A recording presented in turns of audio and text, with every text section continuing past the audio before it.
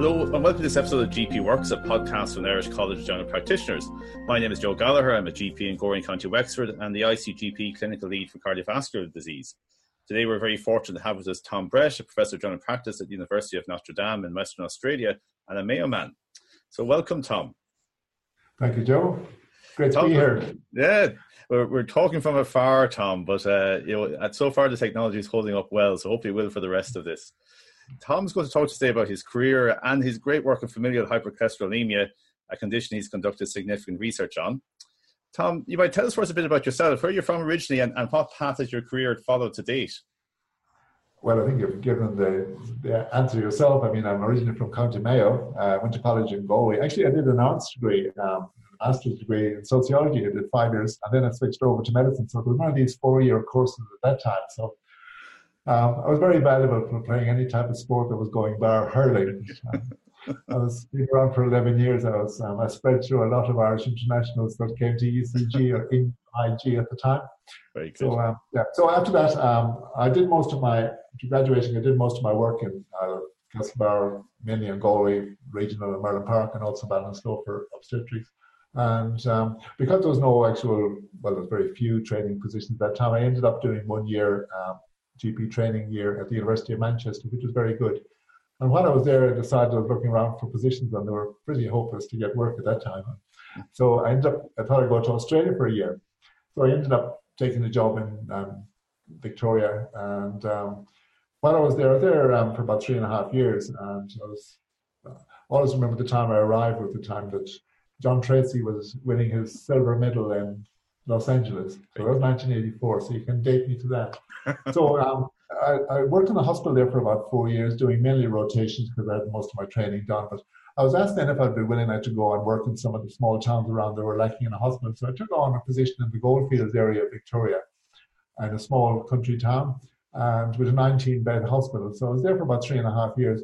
It was a tremendous experience. The only trouble was it was very hard on call work, and you could be out playing golf and you'd see a car coming. You knew well who they were coming for. And, it was a good experience. So in 1988, I moved to Perth, and I've been here actually just 30 years now. And I bought a practice probably after I was here about a month. And I've still, developed that and worked in that, and went from a one-man show to a two-person show to gradually now there's probably about 8 or 9 doctors in it and a purpose-built surgery. I work there now, so I'm an employee rather than the employer. But about 14 years ago, the University of Notre Dame they established essentially Notre Dame Australia is an independent from the American school, which is the first of the universities of the Notre Dame banner that ever had a medical school for graduate entry. And I've been there ever since. I was offered the position of running the GP and private healthcare research unit. So I've been director of that time for my sins. So that's what I've been doing. I'm still practicing 2 days a week and working clinical 2 days a week. I'm trying to do as little as I can after that. Sounds like it's pretty full, Tom, to be honest. You don't have as much time to do very little after all of that time. And you've had obviously a lot of experience in general practice in Australia, Tom. I suppose from our perspective, how is general practice structured in Australia? Do practice tend to be large or small, or what's the structure there? Well, I mean, in the 34 years I've been working here in Australia, it has changed quite a bit. It's gone from really it's probably seen almost the total demise of the single one-man show, like to bigger practices, group practices, and more primary care teams. And I suppose the great thing about, what I liked about Australia was one, it gave you the opportunity to work if you were willing to work. Right. Also the access to doing some specialist services, like getting radiology, getting imaging, getting bloods, and getting access to specialists was quite good as well. You can, if you push hard, you can advocate for your patients and almost get them seen and done on the day. You can get bloods done on the day and have that results, within a couple of hours. So in that regard, it's very good. Yes. I suppose everybody gets frustrated with bureaucracy, no matter how it is, and you don't get paid as much, after hours work and all that type of stuff. But, it has been good. Certainly it's not a bad model. It's a mixed model, say, there's private and public in it. It's not, there's no list system here. Okay.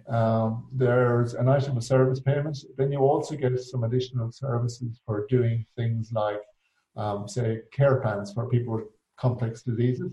Yes. And I've been trying to convince all my colleagues, and of course now I think I've more or less done that, is that FH is a complex condition that's hereditary and is present all your life. And the consequences of not looking after well can be premature death or angina or some major event in the 50s for a male or the 60s for a female. So it is significant.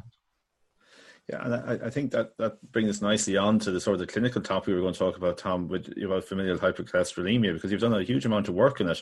I suppose something that we don't have much awareness of, I think, in general practice. You might just, what exactly is it, and why is it important? Well, I suppose, I'd never be too apologetic about us not knowing a lot about it. I mean, basically the whole world knew back in the decades and decades ago that there were conditions with very high cholesterol around, and why it was happening was not understood. It was only in 1973 that significant breakthrough was made, so that's not a long time ago. I think I was probably just about starting my ambition to change to medicine at the time. So I think Brown and Goldstein made the discovery that it was the faulty LDL receptors, and that instead of being these cells in the liver being able to take out the bad cholesterol, the LDL C receptor, the LDL-C out of the blood, that it wasn't able to do this, and instead these people ended up with high circulating things. These Brown and Goldstein, went on and got the Nobel Prize for this discovery in 1985, and made a huge difference in our understanding of cardiovascular disease caused by high cholesterol and cholesterol metabolism. So it's basically, as I said, like a fault in the LDL receptor. And the one thing about it that's significant to know is that the condition itself is hereditary. It's autosomal dominant. There's almost universal penetrance. So basically, if one of your parents have it, half the children will have it. And then as you go down, spread it out down to second degree relatives, grandchildren, 1 in 4 of them will have it as well. So it's the condition that's present, and is present from birth. So the cholesterol burden, the burden of having high cholesterol, the bad cholesterol, LDL-C, is present from birth. So it's not something that can be improved by diet. Diet and lack of exercise will make it worse, but relying on diet solo to manage it was just futile. And I just should mention here as well, a lot of people, and I'm probably getting into the technical side of it, one of the things that I think the NICE guidelines and all the guidelines of the European Consensus Panels and the International FH Foundation all have stressed that the use of cardiovascular risk calculators based on the Framingham study are not suitable for use in FH, mainly because the relative risk from FH as a hereditary condition with high cholesterol, LDL-C present from birth, is so enormous that it just makes them inoperable. But some people, and I've seen it happening myself, people do still apply it, and in a young person without any other risk factors, it might give you a false sense of security. What you really need to appreciate is that if you see somebody with an LDL of 6.5 or above 5, or a total cholesterol above 7.5 or above 9, these guys you should really think seriously could have FH, and especially if there's a family history of premature cardiovascular disease in a young parent or an uncle under 55, or if they themselves have developed some early angina symptoms. You could really think about this, because these are the guys that will have it. Or if you can find the physical stigmata of it. Mind you, I've never seen a tendon xanthoma in my practice or in any of the patients I've seen myself in other patient practices. But if you get a tendon xanthoma or a corneal arcus in a young person under 45, these guys should be, should look more seriously. Xanthelasma are probably more indicative of high cholesterol rather than FH, but it could be a point or two just to make you aware of it. Because the whole problem with FH basically is that there's a lack of not only just patient and family awareness about it, there's also professional lack of awareness. Many families will know that in their family or friends who have a succession of young people dying in their 40s from cardiovascular disease. But, whether they're all targeted for FH, is a moot point. People come into coronary care units, and because these units are often very busy and they're dealing with the acute event, and because there's pressure on bed space, people often get discharged from hospital and don't get FH investigated, or the cardiologist or the doctor don't think about FH as being a possibility. So there's the opportunity for missing them. The other thing in primary care is, because of competing pathologies, and most of you will know that, and we've done lots of research in it ourselves, looking at the problem with multimorbidity in practices, that people come in with about 10 or 15 different conditions. They may be slightly related, may be totally unrelated, but they have other.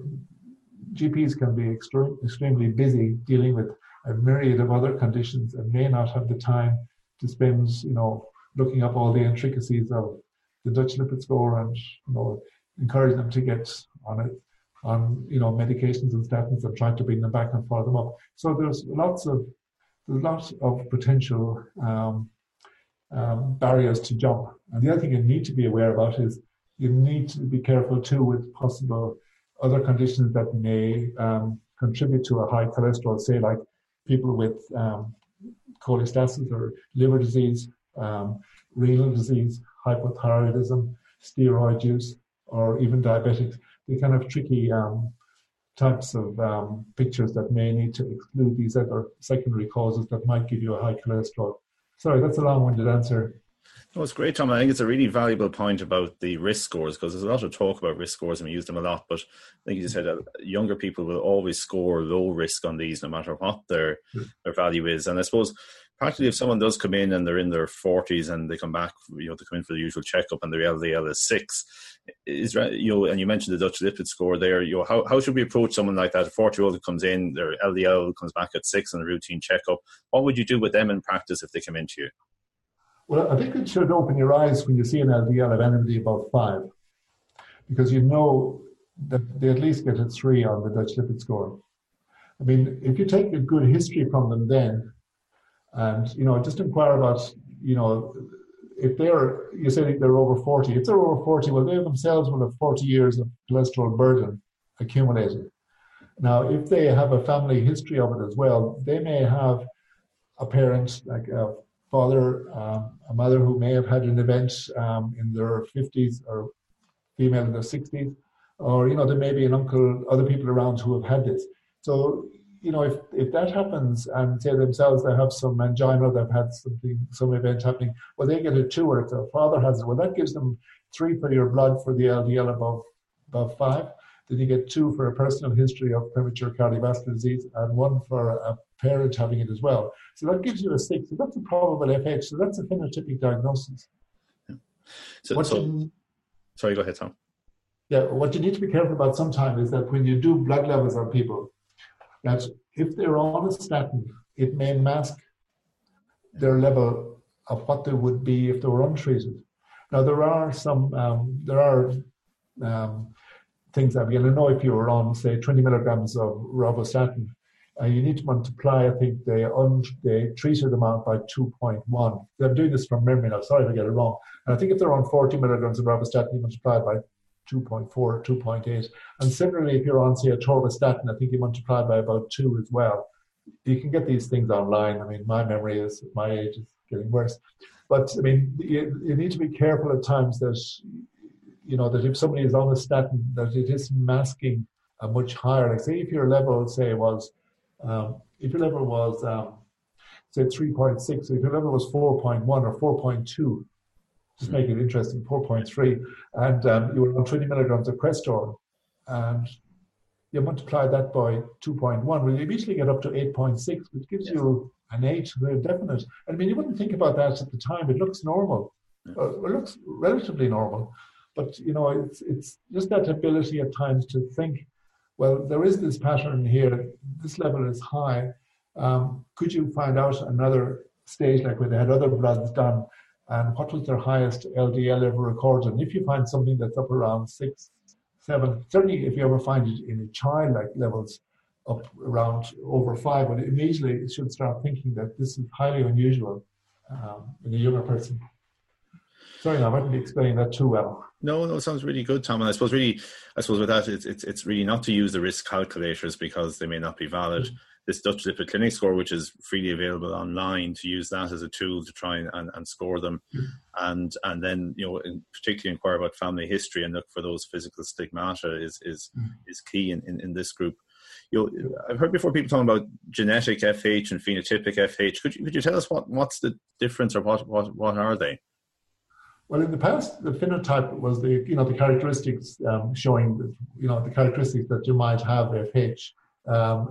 You might have inherited this condition, whereas the genetic is the DNA expression of it. Where you do the DNA sequencing, and there's all these new things, new generation sequencing that have like to do panels of the DNA, which like shows you like where the mutations. So you're really looking for any major mutation in the LDL or receptor.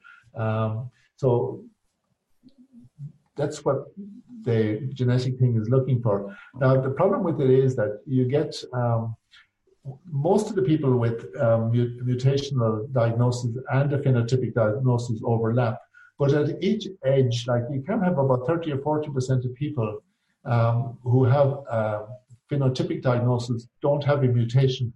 But at the other end, you have people with a mutational diagnosis don't reach a 6 on the phenotype either. So there's that kind of, and it probably gets worse the more LDL receptor abnormalities, mutations that are found. And currently there's over 2,000 diagnosed. And so it's not the easiest field to be in. Like countries like the UK only make a diagnosis on FH if you have a mutation positive. They classify anybody else with a phenotypic but not a mutation as being polygenic hypercholesterolemia, and they recognize that there are differences between them, and that some, will probably be equally just as much needing treatment or probably more treatment. But that's the road they've taken.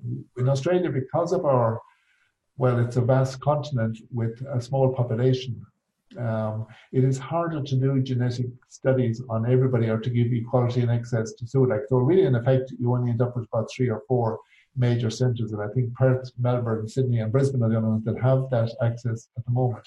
But if you live, say, out in the middle of the Northern Territory or the middle of Western Australia, it would be hard to get equality and access to it. So it's so the phenotype is still worthwhile, and it's what they use in America, right, and they use it in Europe as well. Like they don't do genetic testing in the States. Okay, it's really interesting actually, because there's a lot of talk about genetic testing, but as you said, often the phenotype expresses it, and with so many mutations, it must be very difficult to try and identify them all. Yeah, just coming back to one point there, Joe, what would be very valuable though is that if you do find somebody that has a very strong phenotype, and you think they're most likely to have it, a lot of the major centres now would like to do genetic testing as well on them, because if they're going to do cascade testing, that makes it very valuable if they're proven mutation, because then you can really try and do it. The reason that the Dutch was so successful, they got about 71% done, is that Dutch population, Holland is about the size of Munster, or 2/3 the size of Tasmania. They've got 17 million. Australia's got 24 million. Right. But Holland is 0.5 the size of Australia. So it's huge. Like to think that there are 17 million in the Netherlands, but it's easy to do cascade screening if you use a grid system and they use genetic field workers. They did that for 20 years between 1994 and 2014, and they had a huge success with it because they were dedicated to do this, to go out and do them, approach them and see if they're willing to have the test done. But even doing that, the most likely, they think you should get about up to 2 to 4 people per index case on cascade screening. But in effect, people are only getting about 2. Right. Wow. So it's not easy as it looks at times, because you're up against family dynamics, and you're with say countries like Australia with a lot of inward migration. It's very hard to do cascade testing on people where all their first degree relatives live in Ireland, the UK, New Zealand, South Sea Islands. So we've got to be pragmatic in primary care. Absolutely, I think that's the real key. And I just wonder, screening in general, is there good evidence for screening? You mentioned about Holland there and other countries. Is it important if you do find someone who has it? Is it important for other family members? Does treating this early have any difference? Oh, remember, the FH meets all of the World Health Organization criteria for a useful screening thing. It's one of the commonest genetic inherited disorders going. So it's really worthwhile doing it. And the second part of your question was? In terms of finding someone early, does it make much difference if you find them early? Yeah, well, the ideal time, if you want to find, because it's present from birth, the ideal time to say to do it is by age 10, because then you can treat them on a low dose statin for life, and you can introduce the topics with parents and try and get them on that trajectory of no smoking, good diet, exercise, but taking a low dose statin. The other one that has been mentioned as a possible way of doing it is, some of you will be familiar with Wald's study in 92 practices in the UK, where the targeted GPs there like to see if they'd be willing to have approached the parents of 10,000 kids to see if they would get screened as part of their routine testing for immunizations at age 1 to 2 years. And amazingly, 84% of them agreed to it. Oh. And out of the 10,000, they picked up 40 toddlers who had FH. And because they had FH, they had to get 1 and 2 from their parents. So one of the parents had to have it. So they picked up 40 parents as well. So this is recognized as being a huge success. And most people said, oh, you can't do this. This is wrong. It's not. But most people actually, 84% of the parents readily agreed. And it's looked upon as being surprisingly a good method. And with that, Tom, was it that done through sort of with toddlers? Was it a sort of a finger prick, or how did they actually do that? Just a heel prick. Heel prick, okay. Yep. And was that done on genetics then, or on LDL? How did they screen? They screened them first of all for the LDL, and then they took 2 samples, one just to do the LDL, and then if it was above a certain parameter, and I can't remember now the definite level, they progressed into doing the second sample to do the genetic testing on that. I think it's really interesting that treating someone so young has such an impact, and I'm just struck that it obviously has implications, particularly for women in terms of pregnancy. What do you do if someone is started so young and someone like a statin and then comes in at the age of 22 and says, I want to get pregnant? Yeah. Oh, well, obviously, as you know, you can't use a statin in pregnancy. So if you know you are going to get pregnant and you want to avoid getting pregnancy, so the thing is to come off the statin 3 months in advance. Okay. I think if you do that inadvertently get pregnant while you're on it, the idea is then to stop it straight away. Okay. But and the other thing is once you are diagnosed with it, it's important, I think, and I think that would happen, is that such patients would always have specialist involvement, and specialist involvement from people with an interest and a skill in management of FH. So, what are the treatments for FH, Tom? How do you actually approach it? Well, the key to treatment at the moment is probably starting with if someone is definitely diagnosed with FH, the advice in an adult is to use maximally tolerated statins, because that's the drug with the most evidence across all the studies that have been done. And there have been adult studies, there's not much studies done on children, but I don't think there's really any studies done on children compared to the amount done on adults. But this is where most of the evidence comes from, is that people who are treated with this, in effect, this Kaplan-Meier curves show that instead of all falling off the planet very early, their actual survival is almost on a par with those who don't have the condition. Which mimics what we were showing, the way the survival goes with that earlier study of cholesterol burden. Yes. And in Australia, if you run into trouble with them with one statin, it's probably best to either drop it down or else try another one. And if, say, a couple fail, you could try adding on ezetimibe. The whole aim of treatment is to lower the cholesterol level, and a good rule of thumb is to reduce it by at least 50%. In effect, what you would like to do is, if it's younger children, or say children over 10, before they're adults, get it down under 3.5 millimoles. Adults get it down under 2.5. But if they have symptomatic cardiovascular disease or diabetic, you want to get them down under 1.8 millimoles per liter. So that would be the approach. Now, you will get people, obviously, who, and I mean, they're the bane of your life if you're a treating physician and people don't want to go on statins, or, you get people who are very much into alternative health and that they don't want to do this. So it can be very difficult to manage, but you need to try and work with people, to see, to explain the nature of the condition, why it needs to be treated, that it is hereditary, it's not lifestyle. And, they may all come back and say, oh, I want to give it a go. And I say, well, it's true, you do need to give it a go, but you need to realize that the danger you run with leaving it longer is that your cholesterol plaque burden will continue to be, laid down, and your risk of atherosclerosis will increase. For those who are on especially the homozygous, there are some newer treatments like you remember there on the slides, like of the different type of receptors. There's 20 and the PCSK9 inhibitors. Some of that treatment now, and I think there's some new drugs just come on stream here in Australia and overseas called Repatha. I think it's made by Amgen. So that is very, very effective, but it's very expensive at the moment. But they're thinking that a lot of this newer type medication, they're really very effective, and they can reduce LDL levels by 50 to 70%, at times.